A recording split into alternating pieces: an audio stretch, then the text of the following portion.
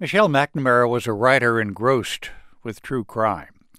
She worked on Hollywood pilots and screenplays and created the website truecrimediary.com. She connected the dots of blood and evidence of a series of as many as 50 sexual assaults in Northern California in the 1970s and 80s, followed by at least 10 brutal murders in Northern California, to the same violent psychopath that she called the Golden State Killer. Michelle McNamara was at work on a book she hoped might deliver the killer to justice, or at least comfort the families of those who lost loved ones. And she died suddenly in her sleep in 2016. She was 46. Colleagues who knew Michelle McNamara and her work helped her finish her book, which has now been published, I'll Be Gone in the Dark, One Woman's Obsessive Search for the Golden State Killer. It has an afterword by Patton Oswalt, the comedian and actor who was married to Michelle McNamara. Patton Oswalt joins us now from studios of NPR West. Thanks so much for being with us. Thanks for having me. I appreciate it. You say your late wife had what you call a true cop's heart and mind. How so?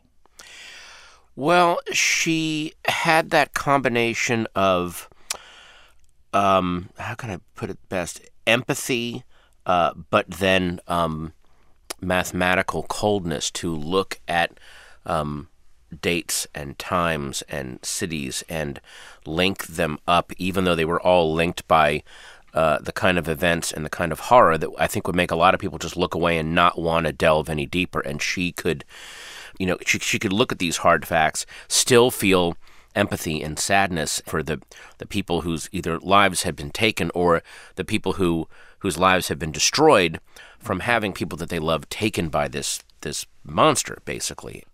At the same time, your wife, Michelle McNamara, must have found, what was it, engaging, beguiling? I mean, she definitely loved the puzzle aspect of it, the fact that there is a limited amount of pieces and you have to try to put a thing, bring a solution. And, that's a very addictive thing. I think that's another part of a cop's personality is that it's a compulsion to want to find the facts and solve these mysteries.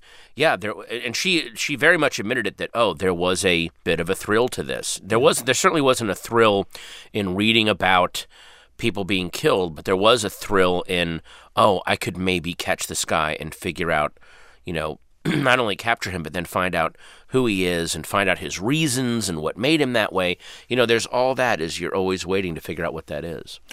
The killer and rapist has a particular cruelty. He would not only rape women, but phone them years thereafter. He would phone them. He would also do this thing that was particularly sadistic, where after he would rape them, he would then, he'd leave them tied up, and then he would stay in the room but be very, very quiet, literally for hours, making them think that, he's gone now. And the minute they would start to move, he would either shake the bed or cough or just stand there and psychologically torture them for hours afterward. How did Michelle... She had to go down a lot of blind alleys, didn't she? Yes, I think that was the hardest part of any of it. And any homicide cop will tell you, you go down what looks like a promising lead and it leads to a brick wall. And so you have two things that happen there. You have the frustration of, this led nowhere. And then you also have the frustration of the 2 weeks I spent pursuing this was a 2 more weeks lead time that I've given this creep. And that really takes a toll after a while. And it makes you sometimes gun shy where and what's even worse is sometimes you'll have too many leads to go down. And it's almost like you're on this hellish game show where you're like, which door do you choose to go down right now? Knowing that if you pick the wrong one and spend months on it, there's a 2 months more head start you've just given this guy. How do you deal with the fact that he's still out there?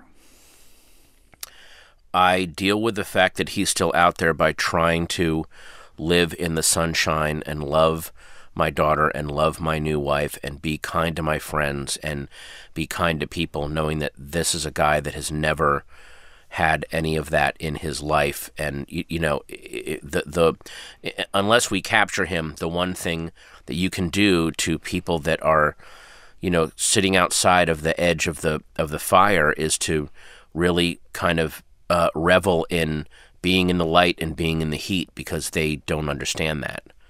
Not to even mock them with it, but if I sit there and brood and I'm dark and I become distant to my wife and daughter and to my friends and just to the world in general, and I become this gray cloud, then I've helped extend his hold over life, basically, if you do that. So that you almost have an obligation to go and try to bring more life to life and balance out the life he's trying to drain from it, I guess.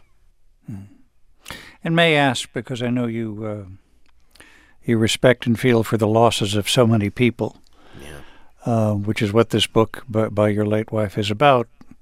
You and your daughter obviously also suffered a loss, different kind of loss in Michelle's death. May I ask how you're doing?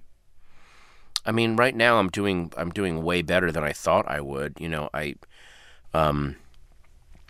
I've remarried to this amazing woman who loves Alice, and Alice is growing up strong. In the aftermath of what she went through, kids are insanely resilient, and you see them bounce back. And so I'm living right now. I would say that I'm living right now with a lot of hope. Patton Oswalt, he's done the afterword to a book by his late wife, Michelle McNamara, I'll Be Gone in the Dark, One Woman's Obsessive Search for the Golden State Killer. Thanks so much for being with us. Thank you.